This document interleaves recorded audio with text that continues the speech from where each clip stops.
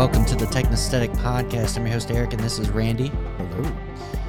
Today, we're going to talk about some tech topics, some tech news. Techniques, dude. Tech everything. We got Steam Deck stuff to talk about because the reviews are out, and we want to talk about them. We got Apple. Shocker right there, right? Yeah, I can't talk about anything other than the Steam Deck, practically. And then we got March 8th, Apple's event speculation. They're going to have an event. We're going to talk about it.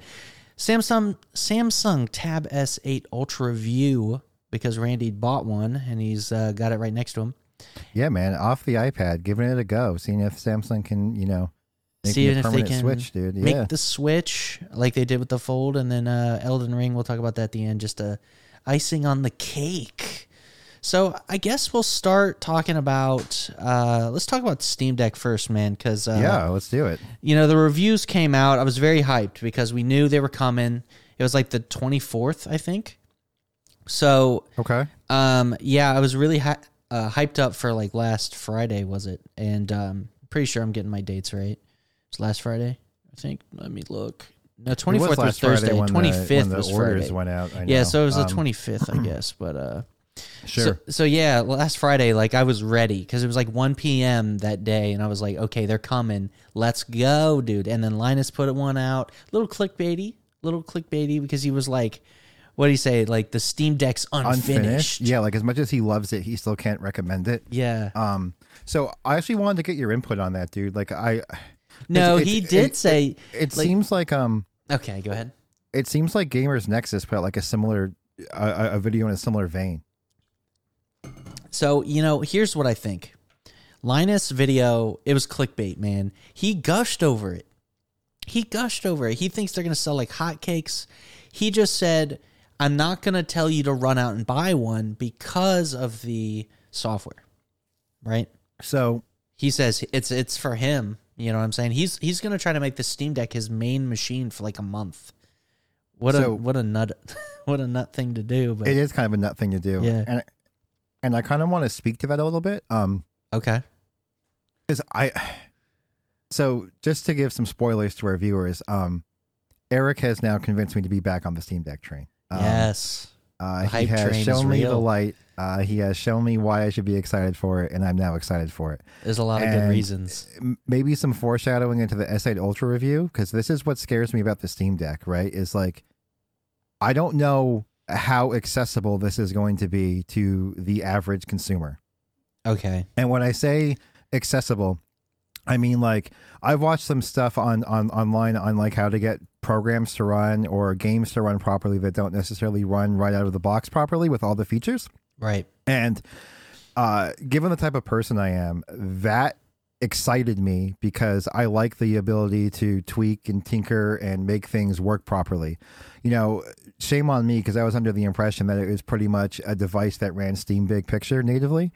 But at the same time, like I have friends who game on PC, right? And they bought an Xbox Series X because they just wanted a seamless experience. They just wanted to sit down and play a game. Right. And I think that's kind of, what people are going to be expecting with the Steam Deck. You know what I mean? It's just, I'm going to buy this thing and then I'm going to sit down and play games with it. And when they may try to go to play the game they want to play and it doesn't work the right way, then all of the, negative press is going to come out and it might not be a good look for Valve. And that's kind of what concerns me. Okay, so I think this is I think it's a valid concern, but I think that it's a little bit of you're going to get a little bit of both with the Steam Deck. Okay. So it's absolutely a PC and it has the ability to give you those kind of PC pains.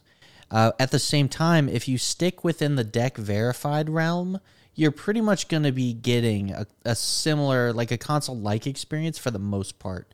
Because those games are verified to work with the input methods that it has. You're not going to have any weird text being too small issues. You're not going to have any of those like other kind of weird PC issues with Deck Verified games. And they made it so there's like a Great on Deck section in the store on the Steam Deck. So you can look around at like the Deck Verified games and then, maybe if you want that console experience, pick from those. It's when you get into like the the gray area games that aren't really verified, that aren't really kind of like the unverified and like the kind of untested realm, that's when it's going to get a little bit more of that PC experience where you're going to have to kind of fiddle with it. And like you and I, you know, we'll kind of embrace that. But like a lot of people, normal people that don't really care, they probably will never touch that. Right. So now let me kind of get into a more, you know, specific case, because, you know, it's a topic that's kind of important, and it's also a question that I have, you know. So like, for example, you brought up that like runs great on deck initiative that Valve is doing, which I think is great, by the way. You know, I think it's really nice of them to like get out there and be forthcoming and say, hey, not everything is going to be a great experience, but here are the games we verified. And I've noticed that Elden Ring is set to runs great on the deck. And then I sent that to my friend, and he made a little bit of a joke saying, like, that's obviously a lie because Elden Ring doesn't run great on anything, you know? So to that regard, do you know if they got Easy Anti-Cheat working on Steam Deck, so there's multiplayer, or is it still a non-multiplayer experience? This is the weird thing. So, I mean, if it's great on deck, I would assume that would mean that it's just like you hit play. You don't have to fuck with it. Like, it seemed like the thing you linked me earlier, which was, you know, one of your YouTubers you watch had made it work on the deck, but it was like a weird hacky way to make it happen. You had to disable Easy Anti-Cheat. Yeah, so essentially what Eric is referring to is, and this may be fixed now, right? Because the YouTuber in question obviously has early access to the hardware, and he's probably had it for a while.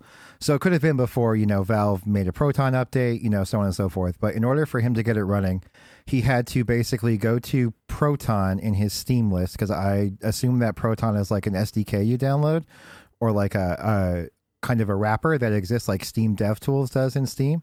And he had to turn on Bleeding Edge. And then he had to turn on Bleeding Edge updates and then enable Proton like Easy Anti-Cheat something. And what that essentially did was it stripped Easy Anti-Cheat from Elden Ring. So he was able to launch Elden Ring without Easy Anti-Cheat enabled. But by doing so, he lost access to multiplayer. So, again, I don't know if that's been rectified since then, because like I said, it now has like the green runs great on deck notification since then. So that may have changed, but I don't know if that's the case. And I wouldn't expect it to be the case with every game. You know what I'm saying? So like, it's definitely a case-by-case basis when it comes to the Steam Deck, I think. So I'm looking at, I just typed in Steam Deck Elden Ring, and I'm looking around, and I see that, you know, people are still getting the frame pacing and lag, like the big frame drops. Like, you know how that one horse dude that we were fighting for a long time? Remember how it was lagging in like the overworld right there during that fight? It's that same stuff on the deck. So the game's definitely having those issues. Yeah, I mean that's not really a fault of Steam Deck though. Like that's a fault of Elden Ring, you know, because I know, and I'm just saying the issues also exist on there. We both run the game on high end hardware. You know what I mean? It doesn't matter what hardware you have. Yeah. I just thought like maybe there was a chance that it would run maybe even better. You know? Yeah. I was like, what if? But so yeah, the frame dips still exist on the deck. I haven't seen if multiplayer works, but I will say that Easy Anti-Cheat is supported by the deck. So, you know, I would think if it's deck verified that it would be good. I would think so too. You know, it's like, why would they verify it if it couldn't work in its full capacity? Yeah, so I'm going to err on the side that the YouTuber we watched was like it wasn't verified yet, maybe. Yeah, exactly right. Like it didn't go through the verification process yet. Right. Or alternatively, maybe he was running a different version of Linux. I don't know. You know what I mean? So anyway. You know, did he have was he one of the blessed ones that got the deck early? I don't know. He might have even gotten Elden Ring early and played it during its... He did get Elden Ring early. I know that for a fact. Okay. So maybe he was playing like an earlier build of Elden Ring that before it got verified, and he had to kind of hackify it to work on the deck. Right. That's possible. That's possible. Who knows? I'm just speculating. But if it's verified, like you would think it's just click and play, right? Yeah, I would think it would just work. Yeah. And that's kind of what one of my concerns is, right? Is like if the average consumer has a good experience, I think the Steam Deck is destined for success. But if the average consumer has to learn like, you know, rudimentary Linux, I don't think it's going to work. Right. So I think there's, you know, it depends on what your measure of success is. I know for the niche community that is really interested in, I guess, the fact that it's like a PC but portable, which is Sure. kind of like me, right? Like I'm excited that it's an open platform that runs Linux, that has all this cool software, and it can run my Steam games, it can run my Linux apps. I'm excited for the fact that I can do whatever I want with it. And I think for that kind of like community, it's going to be awesome. It's going to be a success. Right. But mainstream success isn't really measured by that, right? So like a mainstream would be like a larger audience, like a more, you know how like, you know, it's like a lot of the consoles tailor to that like wide audience. And Yeah, I don't know like, if it's going to really breach that same level of market penetration. that kind of goes back to what we mentioned before a couple episodes ago with the Framework laptop. You know what I mean? Like there's that niche community who wants a fully repairable, fully tinkerable device. Right. But that isn't ever going to outsell, you know, the MacBook Pro or the Razer Blade or the Dell XPS. Right. You know what I mean? So like, it's just, are they going to sell enough of them for them to stay in business, keep making it? You know what I mean? Well, is it worth it? Does it cross that worth threshold for the companies? And like, I don't know if Valve is going to deem it worth it or not, because like clearly they're not making a ton of money off of these, right? Like they can't be making a lot. If you want my honest opinion, dude, I think that Valve's like main push of why this thing is so cheap and why they put in all the R&D and why they're doing this, and I'm pretty sure that you would probably tend to agree with me on this, is they're very heavily invested in operating systems, not Windows. Right. So well, they've been for a is, long time, right? Like we've had right. Steam OS for a long time. It's not new. Right. So, but the issue that you run into is like basically getting games to run on Linux. It's basically almost up to the community for most titles. You know what I mean?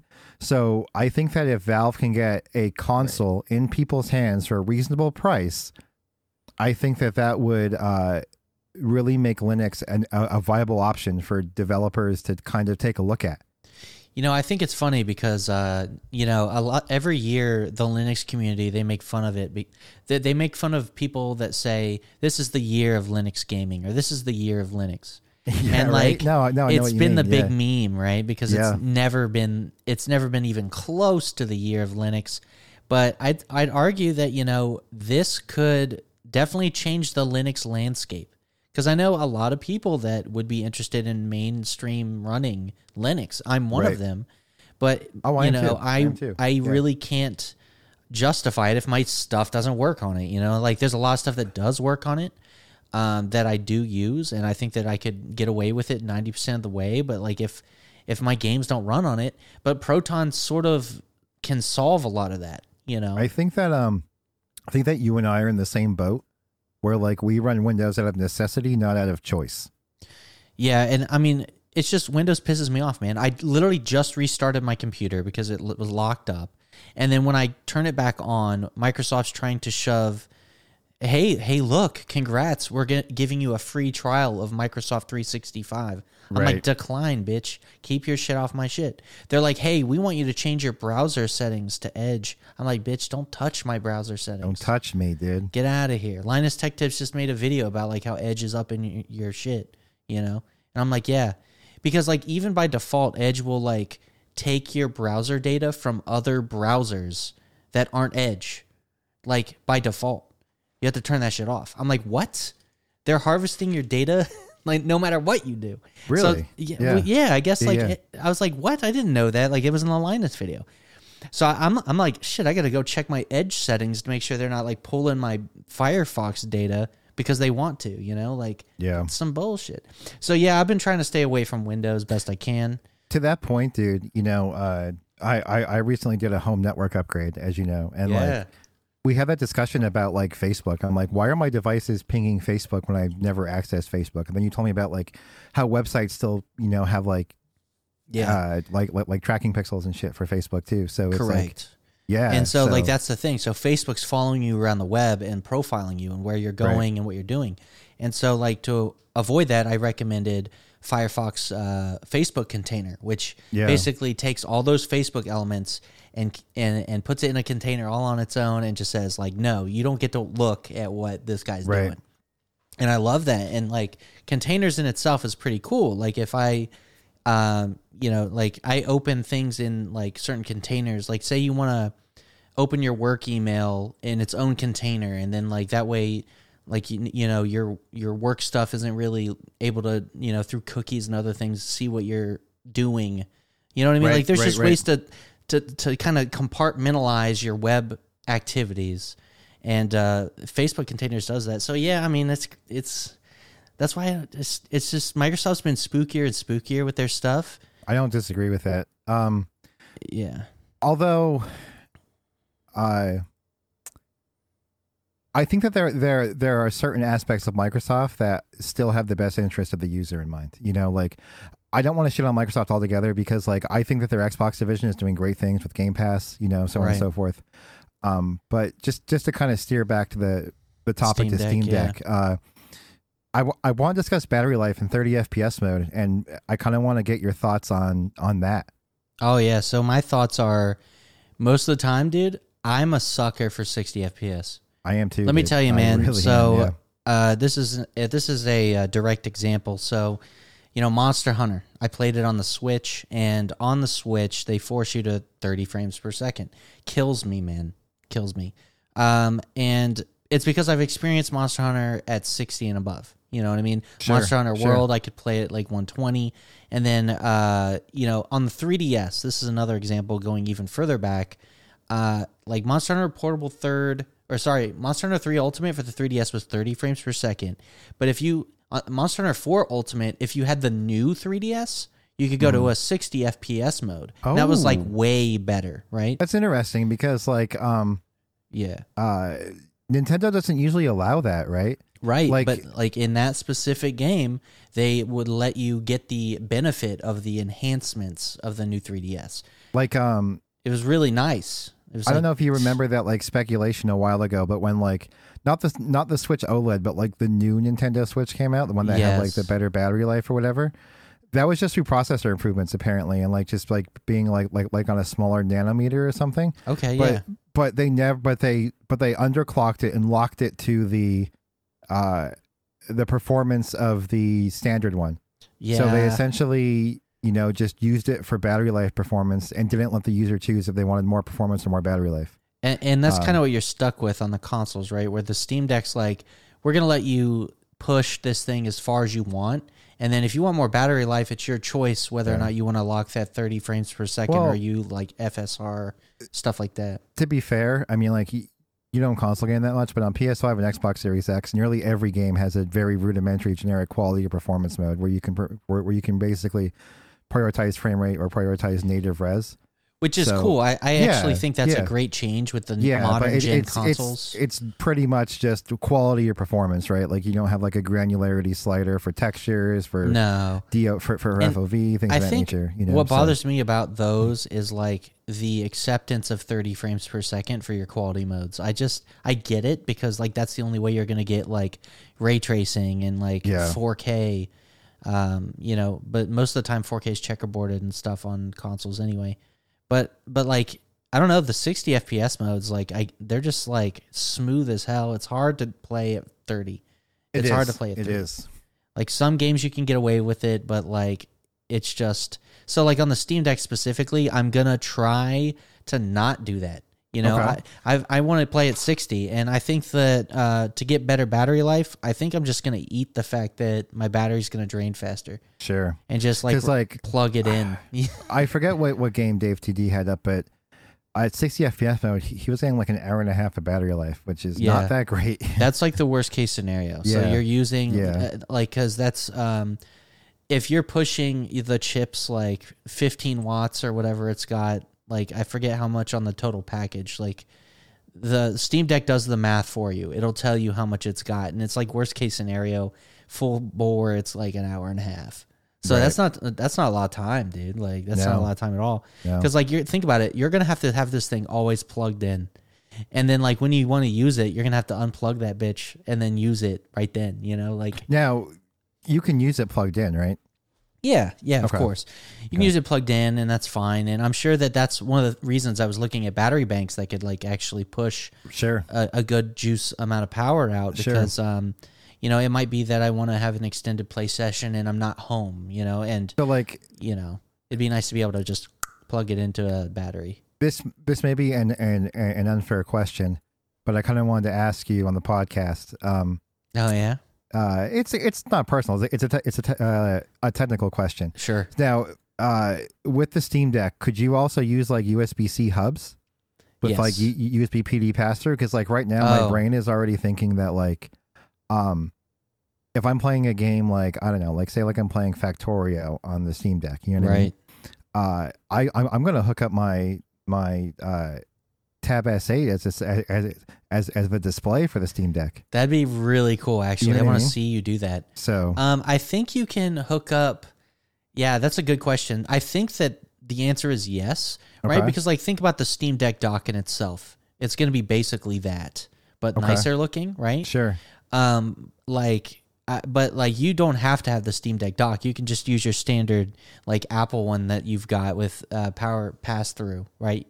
And it would be fine. Okay. So I don't see why not. I think I would have heard that it doesn't work by now if it wouldn't. You know. Sure. But yeah, that's a good use case, and a lot of people are going to use it like that. Like if they want to hook it up to a keyboard, Right. mouse, monitor, you know, right. which I think is neat. I don't know, man. Like now that I've actually taken a better look at it, I think I'm really more excited for it and like what you get for the cost. Well, the value is ridiculous. It's honestly like it's half the price of any competitor to it, and I think that's huge. I think that the community behind it's going to be absolutely huge. You're going to have a lot of people putting cool stuff on it. I can't wait to see what the community does with it because they're gonna go nuts with it, man. So gonna go over some other stuff I've read since you got me on the Steam Deck hype train now. Yeah. I have since subscribed to the Steam subreddit, and as you know, that they took pre-orders on last Friday, so people have been getting them in their hands, right? Yes. Now again, you know, people don't complain if they don't have a problem. So like, Correct. I've seen people complaining already. Yeah. keep that in mind. You know, so like people have gotten their Steam Decks out of the box with stick drift. Correct. So So let me that's, comment you know, on it. So Okay, yeah. so one please of the do. things that Valve came out and said was that in one of their latest software updates, they erroneously modified the dead zone on the joysticks. So Oh, really? it was yeah. So what they've done in a software update since is widen the dead zone by default a little bit. And the joysticks in the Steam Deck are by the same vendor, the same manufacturer that does all your major controller joysticks. Oh, really? So yeah, and so this is actually a criticism almost, but not really, because there's not really another competitor out there that makes sticks. There's everyone's using the same guys to make even their Nintendo, sticks. because like Nintendo is notoriously bad. People are saying even Nintendo. So Wow. it's wild because it's like one guy's like, well, how come my Xbox 360 never drift? You know, my controller. Is it just a bigger dead zone? And so, well, that's a good question. It might be that the software configured dead zones do make, you know, a difference, right? That you can Sure. tweak that, and you can tweak it on the Steam Deck also, just to be clear. Okay. So, you know, Valve has put out, like, if you still have drift issues, you can configure your own dead zones and Sure. go through the calibration and stuff. And I think that's great. I think so too. But like ideally, I don't want like any kind of wobble to like. I don't want to drift. Oh my god, I don't want drift. So I No hope one it's does. not bad. No one does. Yeah. So I don't think I think it's a non-issue. I think their software update's going to fix most people, and then I think that anyone else with a problem, they could either do a calibration where they tweak their own dead zone, or they just send it back to Valve or whatever. You know. So, No big. see, like that kind of scared me a little bit because, you know, you and I were both early adopters of the index. Index, right? And stick drift is the reason why I don't have an index anymore, as you remember. Yeah, so I'll say I know that you've had a bad user or not user experience, but the tech customer support, service customer experience, service. I would Yeah. say, yeah. I'd Yeah, say so- that Valve's on point with the Steam Deck's customer service so far. They were in the Steam Deck subreddit replying to the guys complaining about it. So I was just gonna say, so for the viewers who don't know, I had pretty bad stick drift on my index, and I reached out to Valve, and Valve was like, "You need to send your whole bundle back." And I was like, "But it's just the sticks," and they insisted that I send my whole bundle back. and I sent my whole bundle back, and it was like, I don't know, like 3 or 4 weeks, and I didn't hear back a word from them. Like, they confirmed they got it, but I didn't get like an RMA receipt or anything. Yeah. And they essentially said, oh, like it fell through the cracks. We're sorry. But unfortunately, we don't have any to give you right now. So we could just give you a refund, or you can just wait. And I said, just give me a refund. Wow. So that's essentially why I don't have a index right now, was because of stick drift. So when I heard that the Steam Deck was having stick drift, I was a little, my butthole puckered up a little bit. Well, don't freak out yet. Don't freak out so. yet. And the nice thing about the Steam Deck is its repairability is much improved. So, sure, the sticks will, we'll be able to get them later and then replace them out of warranty period. Like, but obviously they're under warranty right now, so you could just, work with Valve and get like the RMA set up. But like in the future, when you're out of warranty and you get drift, like that's one thing. Like the Joy-Cons, the advantage is like you could just take them off and put new ones on, and your Switch is good. Can't really do that with the Steam Deck. Right. So, yeah, but I don't think it's a problem, man. I think that it's going to be fine. Cool. Yeah. But yeah, can I just say something real quick? Absolutely. Steam Deck. So I'm on the subreddit for it, and like, dude's got freaking Nintendo Switch games working like flawlessly on this thing already. Really? Yeah. Like what? Like through this guy what says emulator? This guy's there's only Yuzu and like Ryujinx. Okay. Those are the two. And like this guy's got like Metroid Dread running 60 FPS with Vulkan under Vulkan using the Yuzu emulator. I'm like, damn, that's crazy. Dude. Like this thing's already like beating the shit out of out of the Switch, man. So I mean, this is one thing. It's not going to be easy to get those Switch games to work. I'm going to tell you right now. Are you concerned about the screen? Speaking of the Switch, because the Switch OLED has an amazing screen. So I'm still concerned about it because like I can't tell how good it is through the videos that I'm watching. Like it doesn't look good in videos. It doesn't look good in videos at all. It looks like it lacks contrast. It looks like it lacks brightness. Right. It's really hard to tell PPI through videos. But I know I've seen some people who are like, I don't know if I call them display snobs. Yeah. And they said this screen is not good. Like the screen is definitely where they saved a lot of the money. So yeah, I think that's a big shame, man. Like it's one of those things that, one thing that I think is interesting is Gaben said that the most expensive Steam Deck was the most sold, the most bought. Right. Well, that makes sense, right? Well, he didn't think it was going to be the case, so it surprised Valve. Oh, okay. And so, they're exploring the idea of making even more premium Steam Decks. And I think that kind of fucks up people who bought them now, right? Well, no, what he's saying is like, well, it depends, right? Like it's really for the future, right? Like say they make Steam Deck 2 or whatever. Sure. And because they were talking about like, well, because Gaben was interviewed recently. And they were like, well, do you have any plans for like a Steam Deck 2? And one of the things was, well, technology is always advancing. And, he kind of hinted at if new chips come out that, he can throw in a Steam Deck-like device, like they'll do it. So I think they're going to make a Steam Deck 2, and they might explore more premium options if they do, but still retain cheaper options for those that want to hit those cheaper price points, right? Sure. But the fact that the community is so interested in maybe more expensive premium options means maybe later we can get Steam Decks, maybe Steam Deck 2 with like OLEDs or like better displays. And I honestly, if I had to think about one thing to upgrade with the Steam Deck, it's the screen. Like I like this. Once I get the Switch OLED, and I was like, man, this is gorgeous. It really is, isn't it, dude? Yeah, it's so good. Like the Switch OLED looks so good. I'm like, man, hopefully somebody out there crazy mods like the Switch OLED screen into a Steam Deck. I mean, I'm not sure if that's possible. Like they're different ratios, right? Yeah, you're right. One's 16 by 10, the other 16 by 9. So yeah, but maybe you can get like a 1280 by 800 OLED somewhere. Probably not, right? I don't know, man. You'd be surprised the shit you can get on like AliExpress and all that nonsense. Yeah, maybe somebody's gonna like throw an OLED in the Steam Deck, like DIY. There's gonna be some hacker community shit out there. Hacker man, dude. There's some some of the maker community out there is going to do some cool stuff. But yeah, that's the one thing I kind of wish was better on the deck. But people, it seems like people aren't like that upset about the screen. People say it gets bright enough. Works, right? Like the anti-glare coating, people said they like it. Now that's only on the premium versions, right? Correct. The 512, I think, is the only one that got it. They said like outdoors it helps. Okay.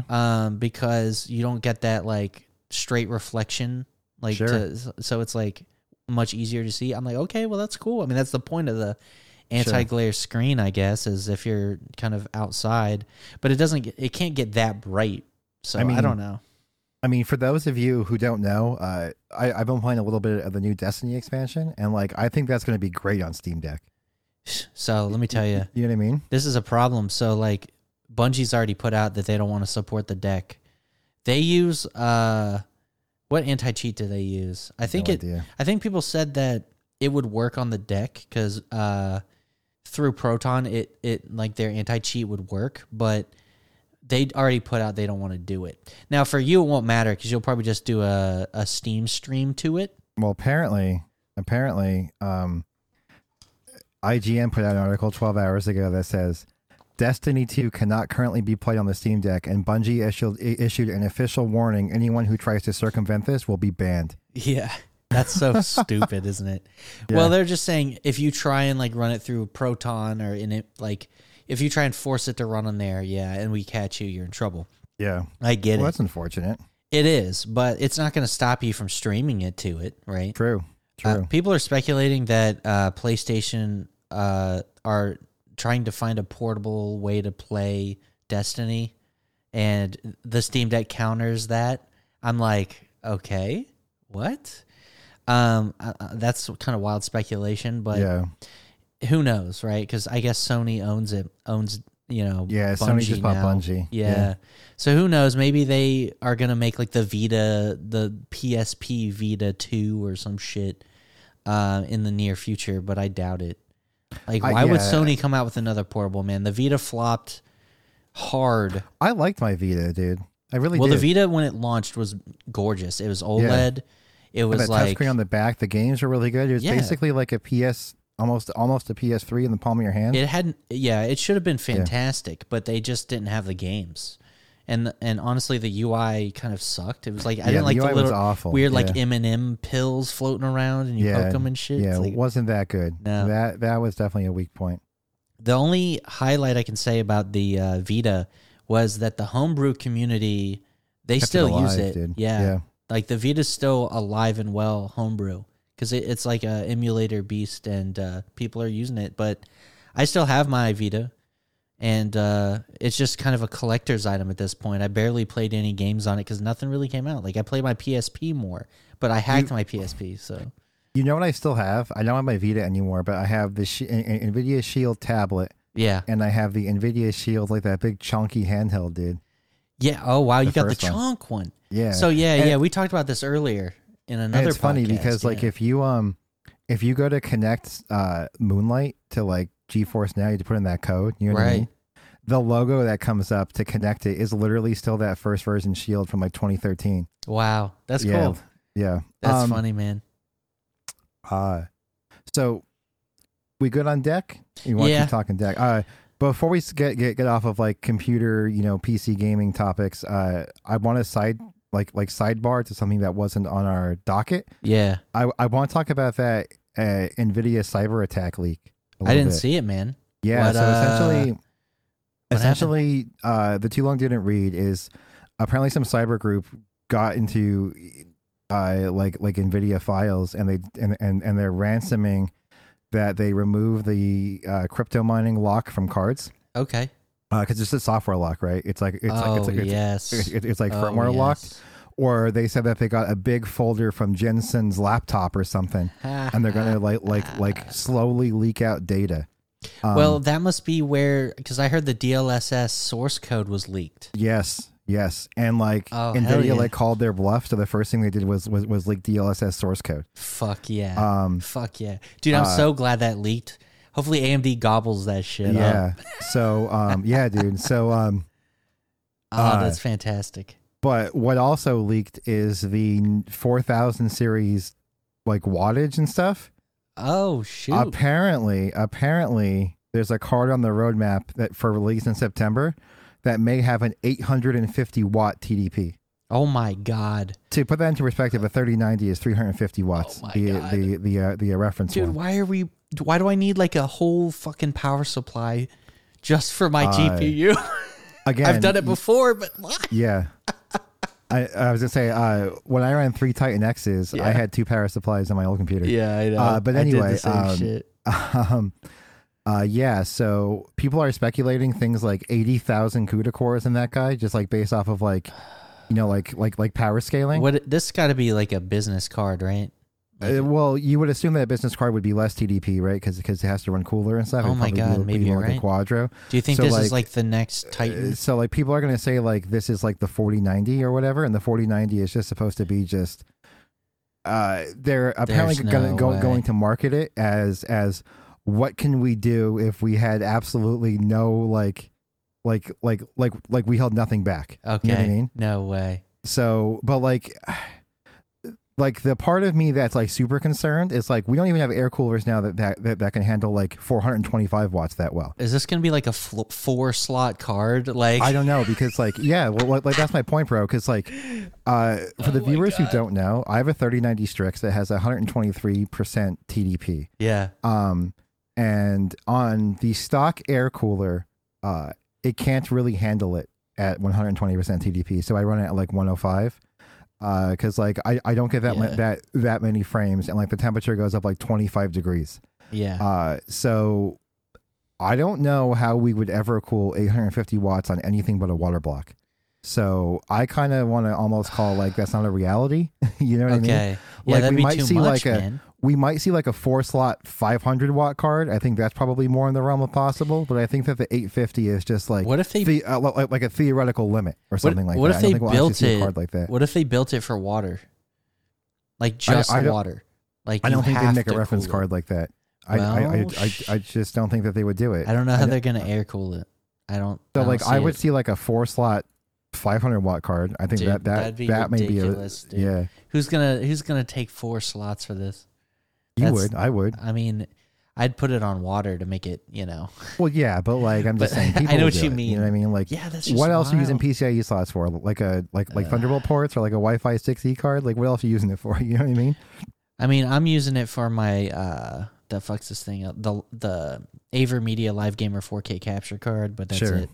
I just use a Camlink 4K. Yeah, which is fine. You know, actually, Camlink 4K is really good, isn't it? It's pretty good.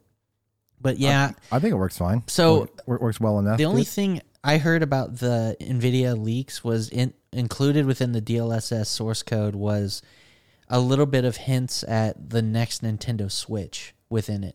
Oh yeah, Nintendo Switch 2, but like the Nintendo Switch 2 is like the like most confirmed unconfirmed device. Yeah. You know what I mean? Exactly. That's what the meme about it was. But yeah. I mean that's interesting. I think that the handheld market is where you need this sort of AI upscaling, you know, especially if you want to break. Well, like you were saying with FSR, it's really hard to render at a lower resolution than already low as hell. Right. So right. It's so like it doesn't really benefit that well on the Steam Deck. I mean, it'll help out a little bit, but like I think where it would already pretty low. I think where it would be great is if you had like a 1080p display, but then you upscaled like a 720p to 1080. Like if you actually increased your resolution of your mobile display, that would be where like an AI upscaling would be good. But other than that, like so.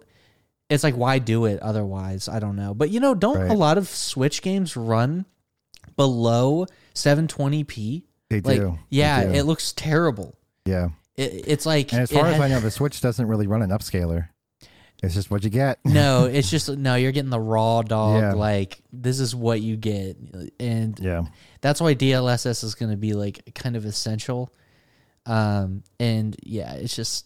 It's going to be really good in docked mode too, because like if you're docked and maybe it will upscale to 4K, you know, maybe it'll take a 1080p stream and upscale to 4K, and then you have that 4K Switch that everyone talked about.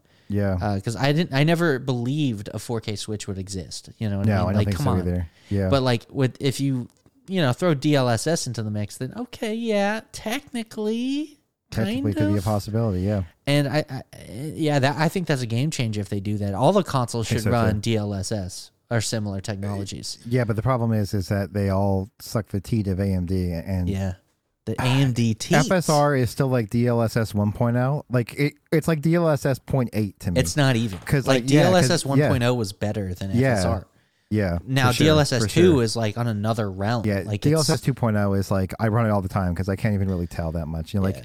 the problem with DLSS 2.0 is some games, God of War comes to mind, right? Mm. Where DLSS 2.0 sometimes applies sharpening, and I like hate that. Yeah, God of War doesn't let you adjust the sharpening, but some games do. Right. So again, you know, it falls back on developer implementation a lot. correct. Um, Yeah, sharpening is one of those things that I'm very against over sharpening. So Same. you know, if the game like throws too much, what was the recent game that sharpened too much that I had to dial it back? Halo Infinite? Yeah, maybe it was Halo Probably. Infinite because they have a sharpness, and by default, I thought it was a little hard, so Right. I had to tone it down a little bit. But I do like some sharpness, right? Like, Yeah, I mean everyone does, right? Yeah, but yeah. It has to be tasteful. You know what I mean? To me, Halo Infinite was over aggressive, which Yeah. for a game like Infinite, it kind of just aids the readability of the game. Sure. But like aesthetically, it's worse. Right. So No. I No, I toned it vibe with down. that. Yeah. I'm like, I don't care about my competitive edge. I just Yeah. want it to look nice. I'm already good enough. I don't need no sharpening. Yeah. No, I vibe with that. So one more PC topic I want to cover, and this could be brief, and because like I don't want to get like super political, but Okay. Biden gave his State of the Union last night, and the CEO of Intel was actually at the State of the Union. Oh wow. So What's he doing there? I'm not sure if you caught it, but Nah. he talked about how Intel. He was talking about like creating U.S. jobs and all this stuff. Okay. And he was speaking to Intel opening up a cutting edge, multi-billion-dollar silicon factory in Ohio. Okay. And they're going to be making these, you know, advanced chips to make America, you know, a mecca for high-end silicon again. So this is great, man.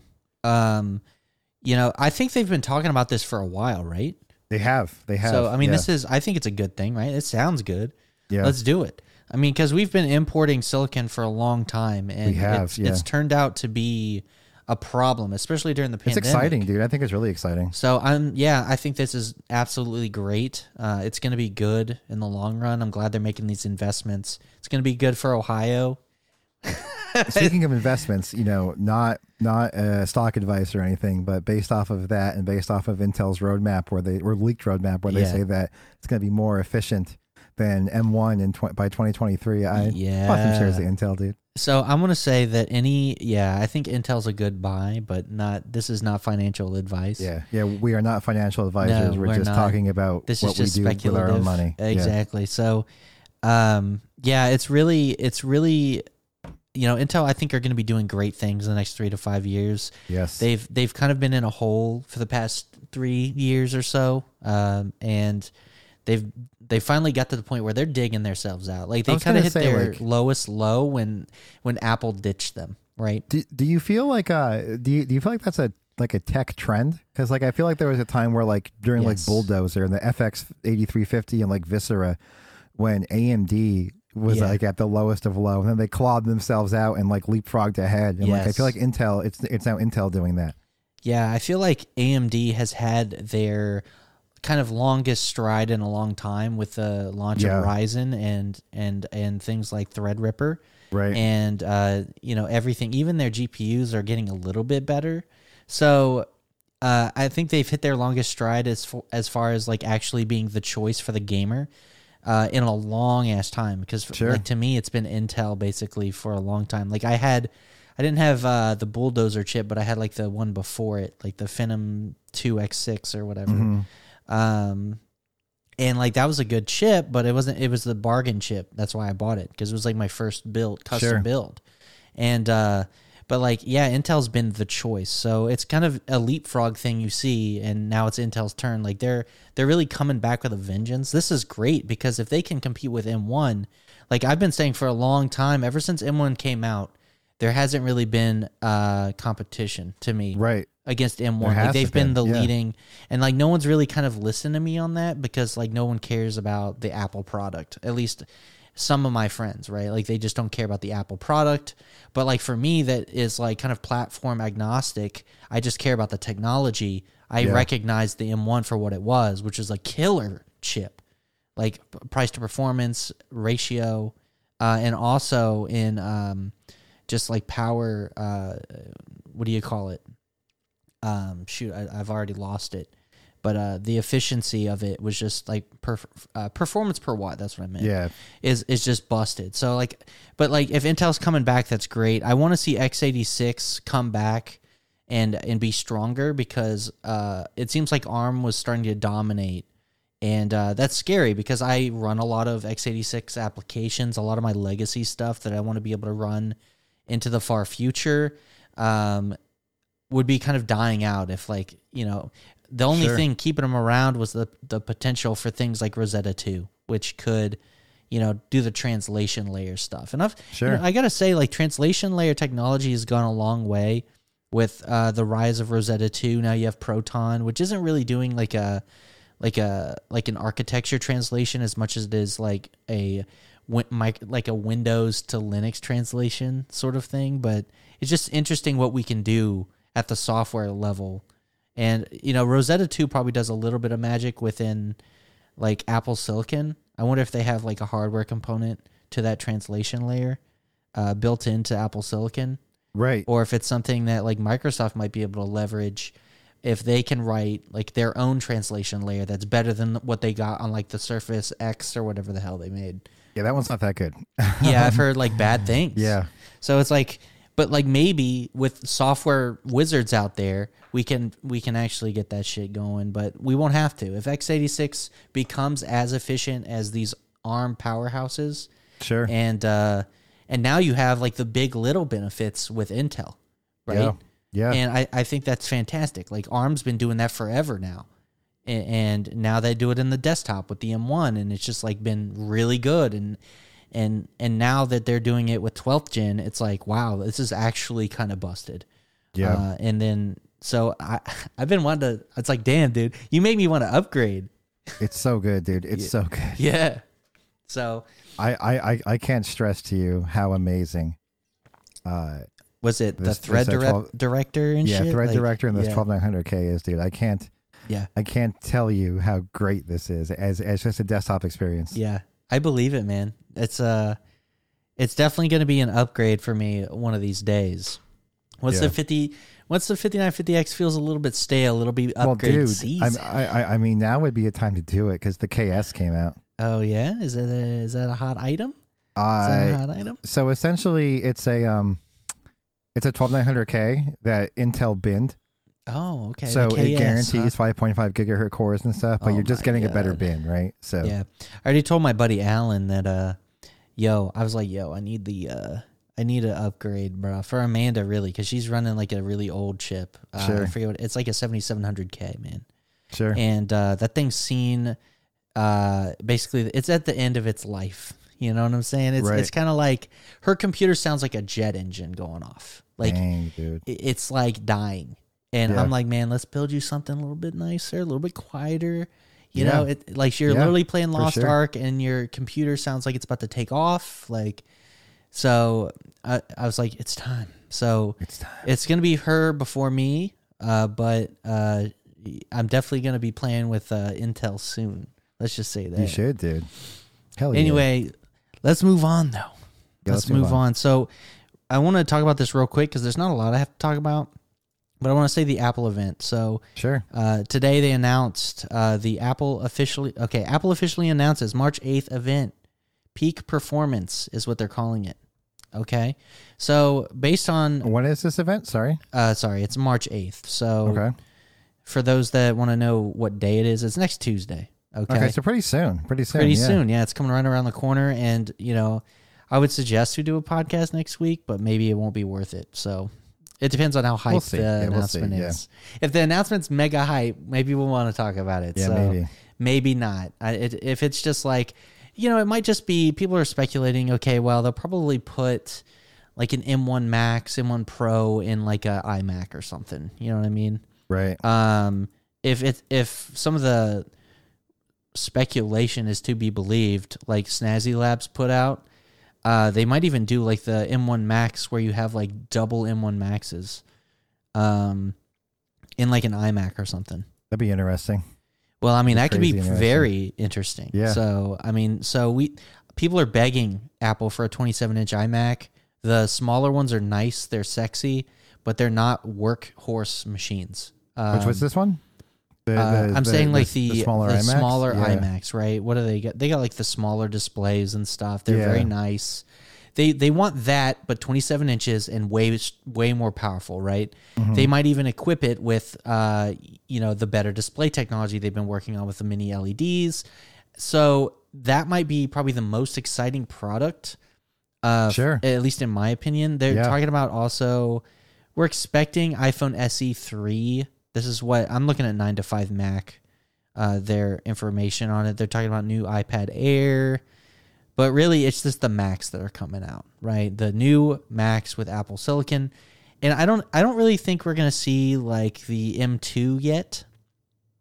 I don't That's think kind of what I would like to see personally. Well, I'm personally interested in the M2 Air. That That's would what be I the one want I to would see. get. I think, especially with like, how I recently got things like Right. Moonlight working and stuff pretty well. Yeah, I I think want the to M2 see Air is where I want to live. the M2 Air, like, because I like the M2 or I like the M1 MacBook Pro, but like Amanda has the Air, and it's kind of like, I don't know, it's just like the price on it is like right there in that sweet spot, and the new Airs look super nice, like the aesthetic of them, The leaked ones, or the whatever? leaked ones. If they look like that, Can you pull up a leaked one?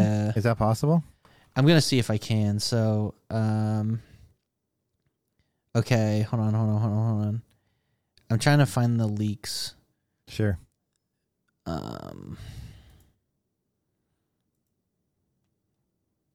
So it's gonna take me a second. God dang it! It was like a redesign. Okay, here we go. So this is 9 to 5 Mac again. So I'm pulling it up on the good old Firefox. So let me actually let me get the window so it's not all weird. 1 second. So there we go. So this is like the leaked image here. I don't know if this is a render or what. I mean, it looks like you took the MacBook Pro design a little bit. Okay. And so MagSafe and stuff. I don't know if there's more to it than that. But if they Yeah, go that with looks this good. design language, it almost Yeah. looks like an iMac. How do you feel about or the white whatever. display? Do you think that that's going to be a thing? Because that's how the iMacs are, right? I wouldn't be surprised if they made it a thing. They would probably follow the design language that iMacs they've have? used already. Sure. Yeah, they definitely might. So like this is just some renders. So here's where they come from. Leaker John Prosser.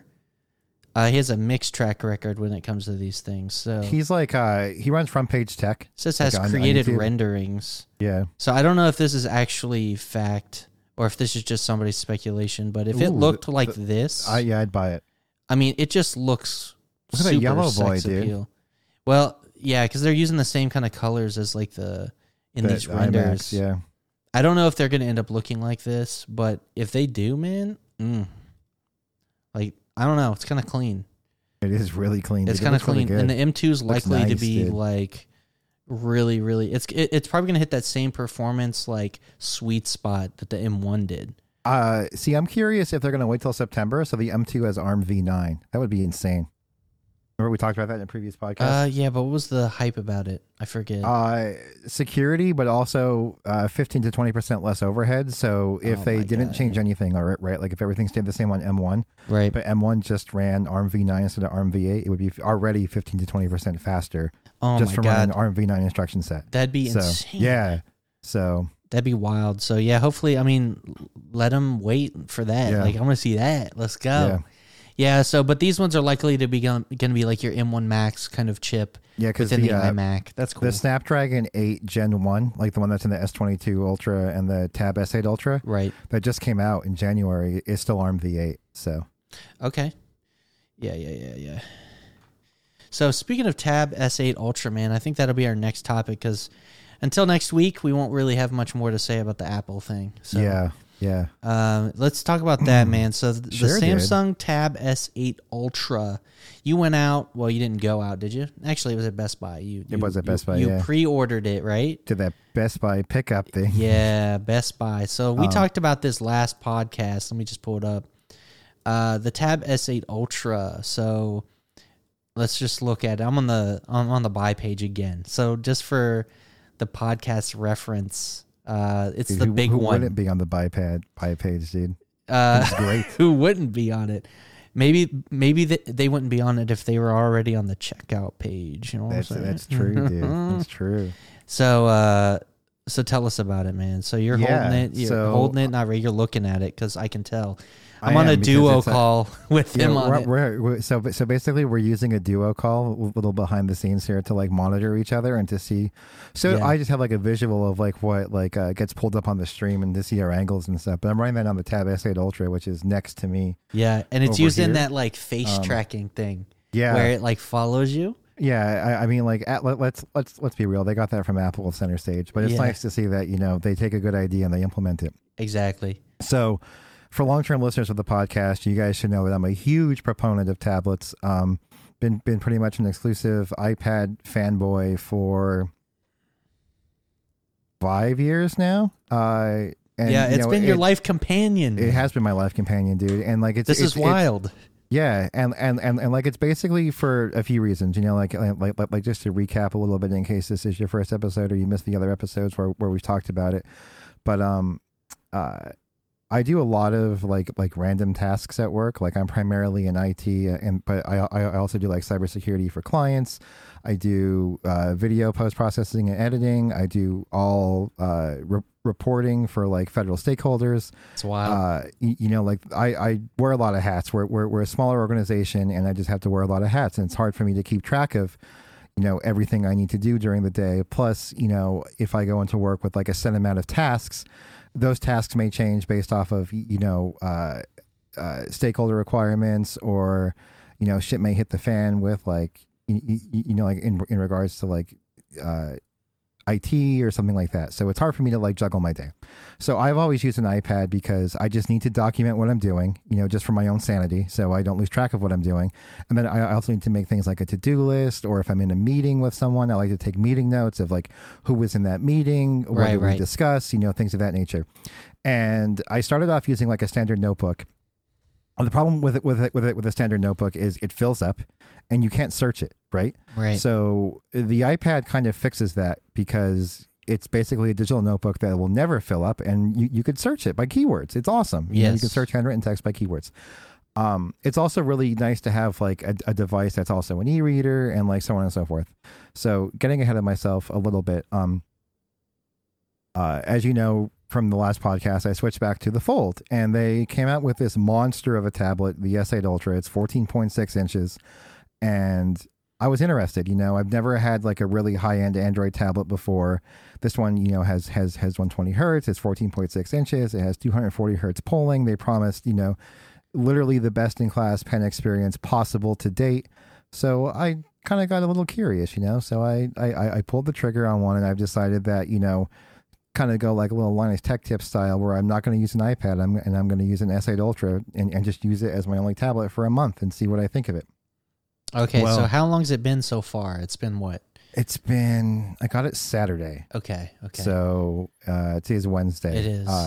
And I'm pretty much already sold on the tablet itself. But I don't think everyone should be. Okay. And I'm not sure where to start with this. See, like my problem is, dude, is like I always fear that if I don't give something a glowing review, or if I list negatives, that's a bad thing. You know what I mean? No, I think you just ought to be honest with the viewers, and they ought to understand that you're gonna just give them like your summary is you like it. I do like right? it. So And- with that being said, And for me and people like me, I think it's probably a better buy over an iPad. However, Okay. if you were buying a tablet for your mother or your father, someone who's not quite as tech savvy or doesn't like to tinker, I would probably say the iPad is still probably the most polished tablet on the market. are you saying it's kind of like the Steam Deck versus the Switch? It's kind of like the Steam Deck, right? Exactly, dude. It's kind of Okay. like that's a great analogy. Okay. My smoke Nest alarms are doing a Protect. test. Yeah. So that's actually a really good analogy, right? Yes. So, for example, just to like give you a little bit of like a rundown, so when you view websites on a tablet, especially one that's like a large 12.9 iPad or a 14.6 screen size in the case of the S8 Ultra, you really don't want mobile view at all, right? Like that's just Right. it's not something you want.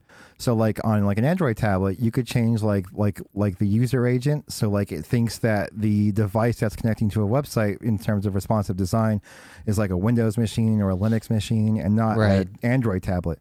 So then you get full desktop view when you go to view websites, which is awesome, but like my mother or your sister or your girlfriend probably isn't interested in changing build prop on browsers. Right. So like for them, you can make the argument that the iPad would provide a more polished experience. Well, doesn't the iPad already do that in Safari, or is that like for websites, or does it not? It does desktop mode, yes, just like Firefox will do desktop mode on your Fold Yes. or your phone, for example. But if the website itself is coded for responsive design based off of device ID, Yeah, it still might. you'll still get a mobile view, right? Yeah. Like so, like even if you switch to desktop mode, it may make it look a little different, but it still won't be the full fat desktop website. Okay. And that's part of responsive design in HTML5. So Got it. if the website you're viewing and a few that come to mind are basically, like Google Drive does it too. But bestbuy.com is a big website where like if you go to just desktop view without changing the user agent, you'll just get a larger version of mobile view. Okay. Because it still pulls for your device ID. So like that's like stuff you can change as well. I did get the book cover and keyboard with it. Okay. The keyboard typing experience feels great. Like it feels great. Like it has really good key travel. It's not too thin. Like, how thick is the keyboard cover on it? The keyboard cover is probably a little bit thinner than the tablet. It's literally the same thickness as if you've ever seen the new iPad, like the magnetic or the Magic keyboards, the one where the bottom kind of floats. It's literally the same thickness. But it as is that. pretty thick, though. Like, I guess, which is good. Like, the only I have never used the Apple one, so my only It has really good key travel. Have you ever used I have the Surface type one. cover? Yeah, Yeah. I have a Surface type cover. It feels like Is it that thicker in than terms that? of key travel. It feels Okay. like that in terms of key travel, but but it feels a little bit more solid than It that. looks nicer just from looking at it. The material is nicer. It's soft touch, but it's not soft touch in like a grippy way. It's kind of soft touch in like a smooth way. Mm. Kind of feels like there's like a D-brand skin over it. Like it Okay. just feels nice. What I will say about it though is there is a little bit of flex to it, to the point where if you're using it on the couch, okay, Yeah. and you push on like the left or the right of where the trackpad is, it will trigger a trackpad click. Oh, interesting. So Well, again, hopefully you're just, not using it like that anyway. just totally like weighing out pros and cons. I do use it on the couch a lot, but just something to be mindful of is that if you lean on either part of the wrist rest, it will trigger a mouse click. I got some questions for you, man. I Sure. think that a lot of people would have. So, Sure. with it being so big, I remember that we had this conversation about the largest iPad, Mm-hmm. and one of the things you would often say is it's too big. You'll stick with the smaller iPad. The big one is just too big. And so when I found out that this one is even bigger than the largest iPad Massive. by like, I don't know, a couple inches or something. Yeah. I was like, Yeah. this Almost guy 2 is inches bigger. crazy. Yeah. So like, tell me how the size has impacted your experience and like whether or not it's Sure. been like good, bad. And yeah, just talk about, I guess, the ergonomics of it. Right. So it definitely falls into that territory of being large. You know what I mean? Like there's no Yeah. there's But no is it ifs, ands about awesome large or is it Yes. not awesome large? No, it's awesome large. Okay. Okay. So like the iPad screen is kind of purpose driven. Okay, so Yeah. I'm going to talk a little bit about the iPad's design versus the Tab S8's design, and why I think the 14.6 inch screen works well for the S8. Okay. So the 12.9 inch iPad was designed for a purpose. Okay. Right. So the purpose of the 12.9 inch iPad is because the screen size on the 12.9 inch iPad is almost identical to an 8.5 by 11 inch sheet of paper. Interesting. So like the original vision of the iPad was to be, basically printed text in your hand, right? Okay. So that's how that's how Apple landed on the 12.9 inch iPad, and that's why to this day, the Apple logo is still oriented in portrait mode, things of that nature. And I get it, right? Like it makes a great e-reading experience. Apple News looks beautiful on it. Right. But you primarily use the iPad when you're holding it in your hand in portrait mode. Okay. And it's also wider, thicker, and heavier than the Tab S8. That's weird. It's actually heavier? It's heavier than the Tab S8. Interesting. Marginally, but it is heavier. That does make a difference. It does. So the first thing you notice when you take the Tab S8 out of the box is it comes in like one of those really nice, like almost like micro cloth, like white Samsung, like kind of like wrapping things. I don't know how to describe it, but like if you bought a piece of technology, you know exactly what I'm talking about, right? Yeah. Like those nice fabric things that it comes in. Even before you see the tablet itself, like just holding it, you just kind of giggle because it is so thin. Like it feels like it shouldn't exist thin. Okay. And like that's kind of funny, right? Because like devices have been thin for a while now, right? Like we've been obsessed with thin and light devices for like, and I mean like it seems like corporations think consumers are obsessed with like really uber thin and light devices. Right. But this thing is literally like you would laugh when you picked it up how thin it is. Okay. And what's surprising is the iPad 12.9 and the iPad 11 feels like if you put it in a bag without a case on it and there was some pressure on that bag, your iPad might bend. Wow. Okay. Which if you have an iPad Pro, I think you do, right? Like I you do. probably know what I'm talking about then, Yeah. right? Like No, it just it's feels true. like the back aluminum feels really thin. This Right. has no flex to it at all. That's Like, none. wild.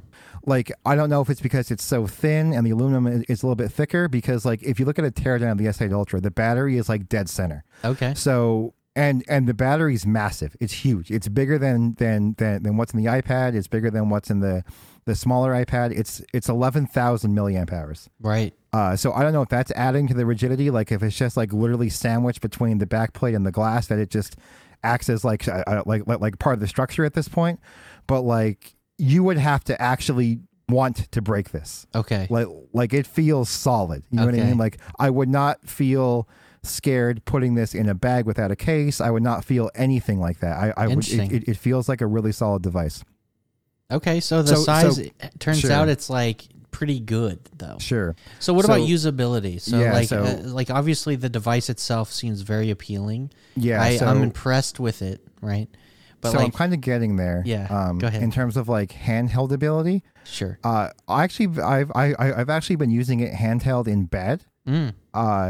But exclusively in landscape. So it seems like this one compared, like, as you just got done talking about the iPad, how it was like a Sure. portrait device, but this one, because of the way that the notch is set up, isn't there Right. like a screen notch? So it's kind of like there is a screen notch. It's very small. It's not distracting at all. But you get dual 4K front-facing webcams in it, which Wow. is pretty nutty. yeah, that's great. So, what I will say about using it handheld, that kind of makes it make sense, is I think Dave 2D pointed it out, that if you run two apps on the S8 Ultra in landscape, it's literally like the same thing as having two iPad minis next to one another. That's hilarious. Yeah. So like, it's actually really interesting. So like, here's the problem. So when you run Apple products, you don't really have a decent e-reader, because like reading things on your phone is kind of jank. You know what I mean? And then reading things on the bigger iPad isn't that great. But with the Fold kind of makes a really nice e-reader size. Right. I don't know if I would necessarily read a book full screen on the S8 Ultra. That makes sense. Now, you can do it, but I don't necessarily know if that would be the best use case for it. Now, what I did do is I set up an app pair on the S8 Ultra that is half screen Kindle, half screen Samsung Notes. So if I'm reading like a textbook, like my CISSP book or whatnot, Yeah. I basically have like a full e-reader size Kindle on it, and then a full sized notebook on the same screen at the same time. Nice. That's pretty busted. That is You know what I mean? busted, man. That's So really like, cool. so like it kind of falls back into that realm of like, this is so big that the extra real estate becomes actually usable again. Okay. That's impressive, man. I mean, so like, so one thing that I was worried about was app support with how big it is. Have you seen some of that app jank? And talk about how Samsung Dex kind of fits into that too. Sure. So, I mean, there's always going to be app jank, right? Like there's app jank on the iPad. Like if you open up Instagram on the iPad, you have app jank. Yeah, but that's like a iPhone app that's running on the iPad. Right. So like you also have that on the Android side too. But as far as the applications I use, I haven't really noticed anything. Like just for funsies, I opened up my Tesla app on the S8 Ultra, and it was literally just full 14.6 inches Tesla app. No way. Like it was just massive Tesla app. That looked goofy, I bet. It did look goofy, That's but so like funny. it still worked. You know what I mean? Like it still worked fine. Yeah. Okay. Well, okay, let me ask another quick question. So Sure. one of the things you use the iPad for a lot, you just got done talking about how it was a note taker. Yes. And I want to know what applications you're using for your note taking, and how is the pen and everything like that compared to like Apple Pencil and stuff. So here's the thing, guys. So there are some things on Samsung that they try to be Apple-like and they just can't pull it off. Okay. And your mileage may vary. This is the S Pen Pro. Right. And this thing is supposed to pair to your Samsung account and then wirelessly switch between devices. So like you could use it on your Z Fold or your other Samsung tablets. Right. And then just take it over and start running on your S8 and it will pair to the device that it's closest to. That doesn't work. I mean, I've tried multiple times. That doesn't work at all. Bummer. But it's kind of not that big of a deal because it's Wacom, right? So like it's based off of like that like magnetic digitizer that's under the screen. Yeah.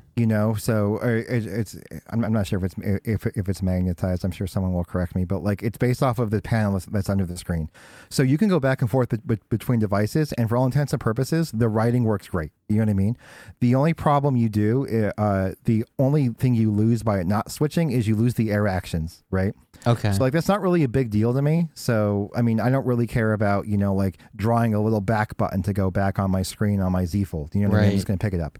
Okay. So it's not really a big issue.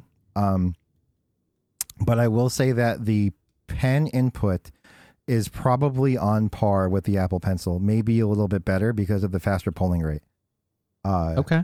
Also, this is maybe more of a preference thing, but the tips on the Samsung pencils are a little bit rubbery, whereas the tip on the Apple Pencil is a little bit more hard plastic. Yeah. And I kind of like the resistance that the rubbery tip on the Samsung one provides versus the hard plastic on glass of the Apple Pencil. Really? So for me, I may prefer a little bit better. What's kind of a downside though is there is no GoodNotes alternative on Samsung. I will say that Samsung Notes is pretty good out of the box. You can create multiple folders, you can create multiple workspaces, you can change your page templates, you can import page templates. So all of that is great for me. And what I'm really trying now is because I use it for work, we use Office 365 at work, and Samsung Notes integrates with OneDrive and OneNote. Okay. So if you take a note on Samsung Notes, it'll automatically pull it into your OneNote or your OneDrive. Okay. So that's pretty cool. I like that. So you're saying Samsung Notes is kind of like your best app right now that I've seen. Yeah, because I haven't seen like an Samsung alternative. Notes is pretty solid. And if you watch The Verge, and Dieter from The Verge, yes, Samsung Notes is his favorite note-taking app. Period. Wow. Okay. So, I mean, that's crazy. I mean, I know GoodNotes has been like a wonderful app on the iPad. I think it's just, I don't know, it just hits different. You know what I mean? Like, GoodNotes really is definitely good. the gold standard. I'm not going to argue with that. Like if I could get GoodNotes on this, like that, I probably would. Yeah. Yeah. Okay, but like you're saying, like the Samsung isn't bad enough to like where you're like it's dying. definitely a healthy alternative for sure. Okay. For sure. That's good. I feel bad for people that don't have Samsung devices. Can you use Samsung Notes on non-Samsung No, I don't believe devices? so. But like, what other tablet exists in Android space? It doesn't you know what I matter. mean? Yeah, what other tablets matter in Android space? None, in my opinion. Yeah. So So okay. So the notes are good. yeah, That's good. Pen is good. Pen is good. Cover is really nice. I do like that the cover covers the pencil in the back.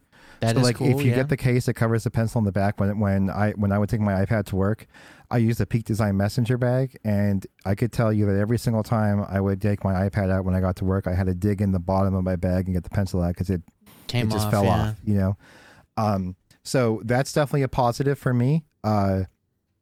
The screen is absolutely gorgeous. You know, OLED. you know, people say that like, oh, it's not mini LED and it doesn't have the HDR 1000 of the iPad. That's true. It doesn't get as bright as the iPad, but there's no blooming at all. Right. You know what I mean? Like that's just a really nice. It's honestly a very, very gorgeous display. It's Can I very say something real gorgeous. quick? Sure. So one of the things that bothers me when people talk about the iPad is like they flex on the screen brightness, but what you don't realize is during SDR content, you're not really ever getting that. Right. So it's right. like, why does it matter? 90% of what I do is SDR content. Nothing on YouTube is HDR, hardly ever. Yeah. And like, I'm not watching like my big blockbuster Dolby Atmos HDR On your fucking tablet. experience on my tablet. Like Yeah. there are people I'm sure that do it, and you know you can definitely. I'd say the iPad's a good device to do it on. But like, I got a TV. You know what I'm saying? Like, and I got like surround sound and shit. Like, why would I do it on my iPad? So like that's like the only time that 1000 nits matters, and it's not during normal use. So Yeah. like to me, it's like, well, the OLED would probably be better, like an So- SDR, like I don't know. I'm going to piggyback off that a little bit because it Yeah. kind of came up. Sure. 16 by 10 is a way better aspect ratio for consuming media than 4 by 3 or whatever the iPad is. You So have giant ass black bars on the iPad. yeah, if you watch like a Giant YouTube ass, video, it's like You have hardly none on the S8 Ultra, so you're getting a larger pixel, canvas, a larger canvas to view your media on. yeah, I will say that from a productivity standpoint, and if you're looking for a true, kind of like a true, maybe I can get away without having a laptop replacement, the S8 Ultra will probably suit you better more than an iPad. okay, And that's because of things like Samsung DeX, which basically turns it into in my opinion, a more advanced Chromebook where you basically have like a desktop OS where everything opens up in a window. yeah, You have, advanced multitasking features that way. And what was really shocking to me and like a really nice touch that I think that like, I feel like, Google would get this wrong, but Samsung gets it right is Right. like, so like there's a obviously screen zoom, right? Where you can make the icons on your tablet or your phone, either larger or smaller. And then DeX has that same thing Yeah. as well, but they're totally independent of one another. So like I could have my, like I run my tablet experience like 2 up from smallest, okay, but I run my DeX one on the full smallest because I want the most real estate. yeah, And it remembers those settings. that's really So like they're cool. totally independent of one another. So like if to help keep things like simple and streamlined, they're in the same spot. So if I have DeX mode and then I go into display and I just screen zoom, yeah. that's independent from display, screen zoom, and tablet mode. That's such a nice touch. You know what It I mean? is. That's amazing. I like that a lot. So, like, can I ask another question about DeX? So, like, do you Absolutely. actually, you've used it quite a bit, but, like, do I you have. end up using DeX, like, in, like, just tablet mode? Like, just chilling on the couch? Or do you use, like, just the regular mode? Or do you switch back and forth? Like, have you So- played around with the, like, kind of where DeX is optimal?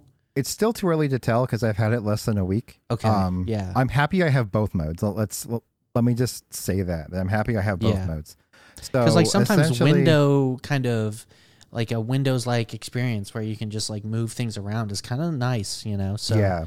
I guess So- like being able to flip back and forth is clutch. So the way I have it set up now is if the keyboard cover is connected to the Ultra, it automatically goes into DeX mode. And then if I disconnect the keyboard cover, it automatically goes back to tablet mode. So is the tablet mode on the S8 Ultra, is it like the Fold, like where you can multitask the same way? It's very similar to the Fold. Okay, so does it have like the slide over thing? It has the slide over. It has where you can like pin the slide over pairs. Yeah. Like for example, like we talked about before, I made an app pair already that's literally half is a textbook, half is a notebook. That's really cool. And I save that in an app pair. So now if I want to do some study, I just pull that up, you know. And as someone who's left-handed, it's really nice that I could one button switch, so I could write on the left hand and have the book on the right side. Right. And then like if I wanted to, you know, I could bring in a third window and do a three-way split screen, and then I could bring in a floating window on top of that. Right. So you have all of those functionalities that are kind of, you know, kind of pretty crazy. I actually have an app pair, dude, that has YouTube, Reddit, and Moonlight. So you can do triple pair? Yeah, dude, you can do triple pair. You can't do that on the Fold. I think you can actually. You can do triple pair on the Fold? Yeah, I wouldn't recommend it because like the two on the one side are small boys. Oh, so it'd be like if I hold it horizontally and then I like I do like a horizontal and then like okay, that'd be weird. Yeah. But on a 14.6 on a 14.6 inch screen it makes sense, right? No. So makes sense. So yeah.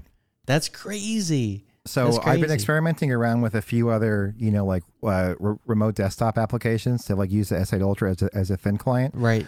I use Parsec, which works pretty well, and I've tried Moonlight. So Moonlight has some growing pains currently, and I'm not an Android developer, so I'm just going off of what the Discord said. But apparently, I need to wait for the new update for the trackpad support because currently the trackpad horizontal is vertical and vertical is horizontal in Moonlight only. Hilarious. But it works fine everywhere else, and if I hook up an external mouse, it's flawless. Right. So. That's crazy. There are some like growing pains of being an early adopter, but that's kind of expected, right? I mean, there are people on the Galaxy Tab subreddit, you know, doing some pretty crazy stuff with it. I think I showed you a picture before of that guy doing like web dev on it and stuff. Yeah, it's wild.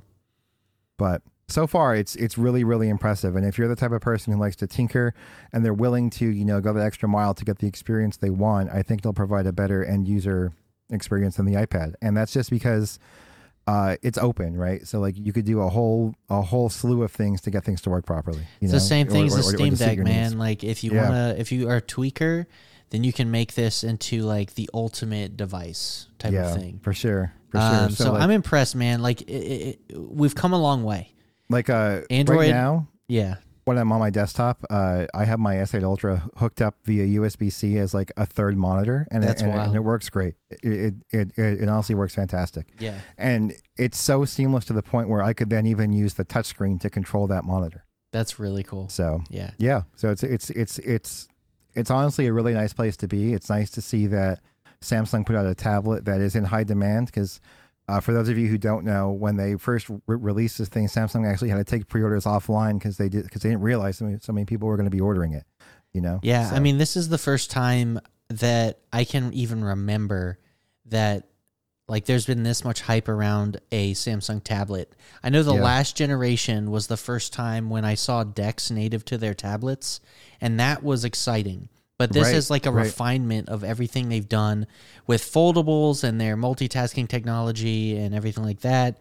Their UI like has gone. No, it's good. It's kind of gotten to the point where it's so good. Like I've been really impressed with Samsung specifically with their folding phones and the Android experience on there that I'm like, you know what? I think Android's finally hit that part for me where it's like better than an iPad and an iPhone in just the right amount of ways to where I don't want to go back to iPhone now. Like, I feel like I'd have more, I feel like I would have more regrets being on iPhone than I would being on the Android phone. That's kind of where I'm at, dude. Like, they're like, don't get me wrong. Like, having the Fold and the S8 Ultra, I'm like, oh man, there's things on the iPad that I just missed. Or I know. There's things on the iPhone that I just missed. But you've been on both sides actually pretty rapidly recently. So. I don't think that they outweigh the benefits of for someone like you and I who are not afraid to, you know, get our hands dirty with tinkering. Yeah. To outweigh the pros of being on an Android-based device. That's crazy. I mean, the pros are evident. Like, I don't want to give up the Fold for, obviously, the actual display size and everything, but software-wise, like, I just don't want to give up YouTube Advanced. I don't want to give up... Right. YouTube Advanced is a big the software advantages that is on Android. And, I mean, there's software advantages on Apple also, but we're not going to get Right. into that topic. We'll be Yeah, talking we'll be here all all day. night. When it's already a long boy. Yeah, so we ought to wrap up the Tab S8. So let's just talk about, like, if you had to give it a score, man, like, where are you scoring it, man? How do you, where are you putting it? Right now, I'm giving it an 8 out of 10. Yeah, and I know you're kind of somebody that won't give 9s and 10s. Like, It has to be almost know. near perfect device. yeah, it's like a 9 and 10 is like So an 8 is significant. very good for me. I'm not an IGN No. where like a 5 is a 0. No. Like a 5 is a Yeah. 5 is a good device. You know what I mean? Like a 5 is yeah. good. In So my what is that? opinion. What do you put the iPad at then? Is it like a 7 then?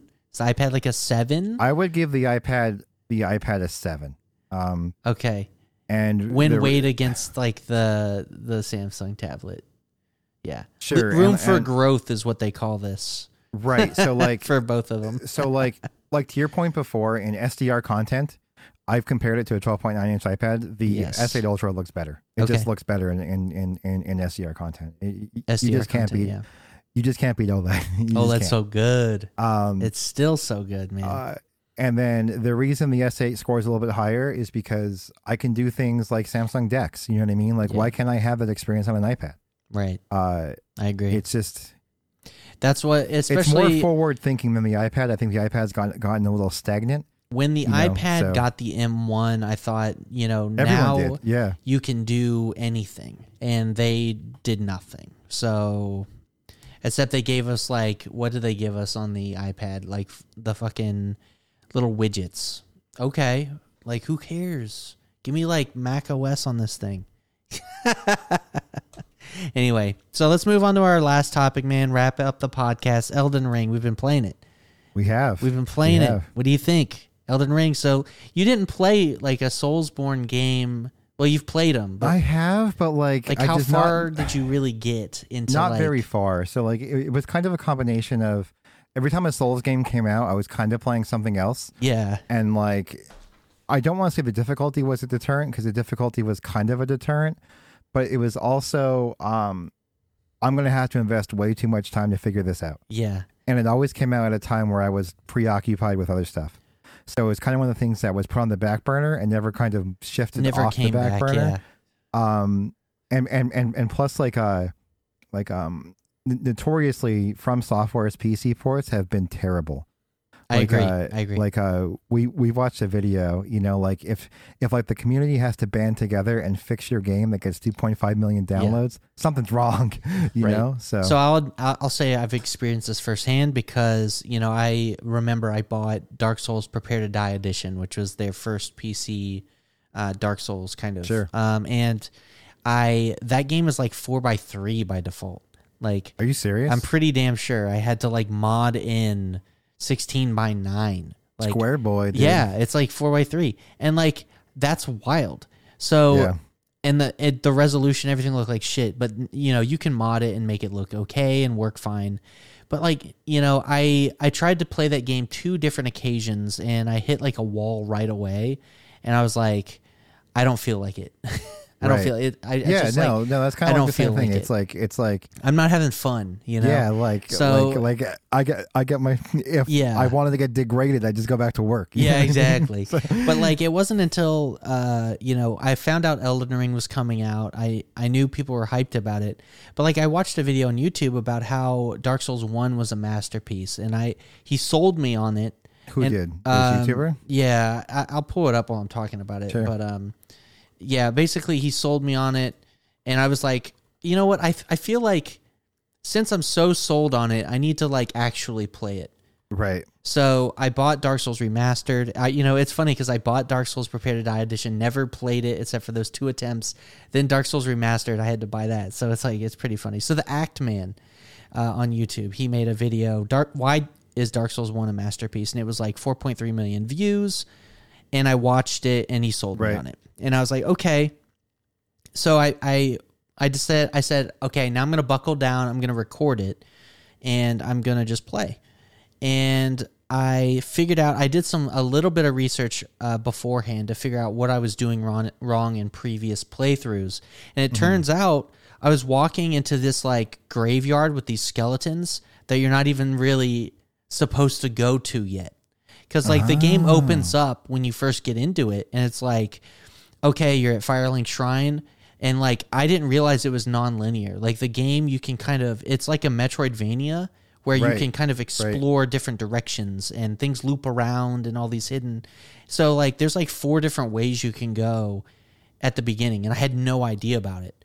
So I went straight into the skeletons like on my earliest playthroughs and like just got wrecked every time. And I'm like, how am I supposed to deal with this? Like, this is unfair. And then I just gave up. But it turns out if I go to a different direction, I'll end up in the Undead Parish or whatever. Sure. And it's like way easier. Like the enemies are your level and you're able to get through it. It's still challenging. It's like Dark Souls is best when it's like riding that line where the enemies aren't too hard, but they'll still catch you out if you're complacent, you know?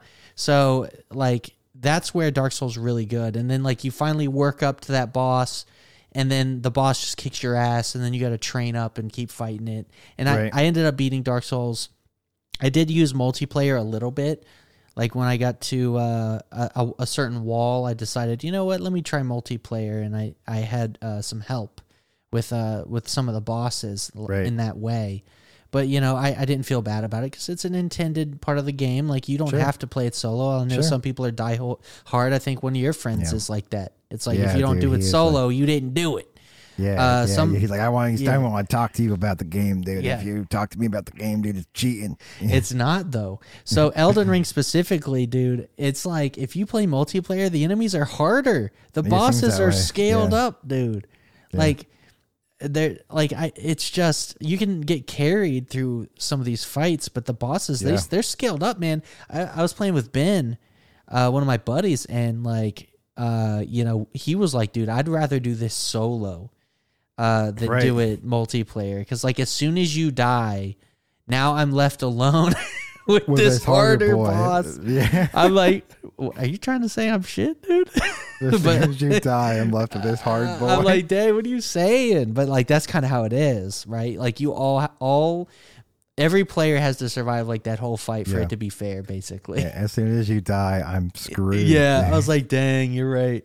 But like he was just wrecking both of us. Like even this was like the first wall of the game. I'm not going to spoil anyone, but it's like that one boss with the cane or whatever. Oh yeah. So he's like a lot of people's first wall, because you can like go to him really early. You know, super early. And like I know Ben and I did, and we were like, okay, and then we got spanked. We had that really obscure cat boy as our first boss. Oh my gosh. Yeah. You know what? That boss is kind of genius. Let me tell you.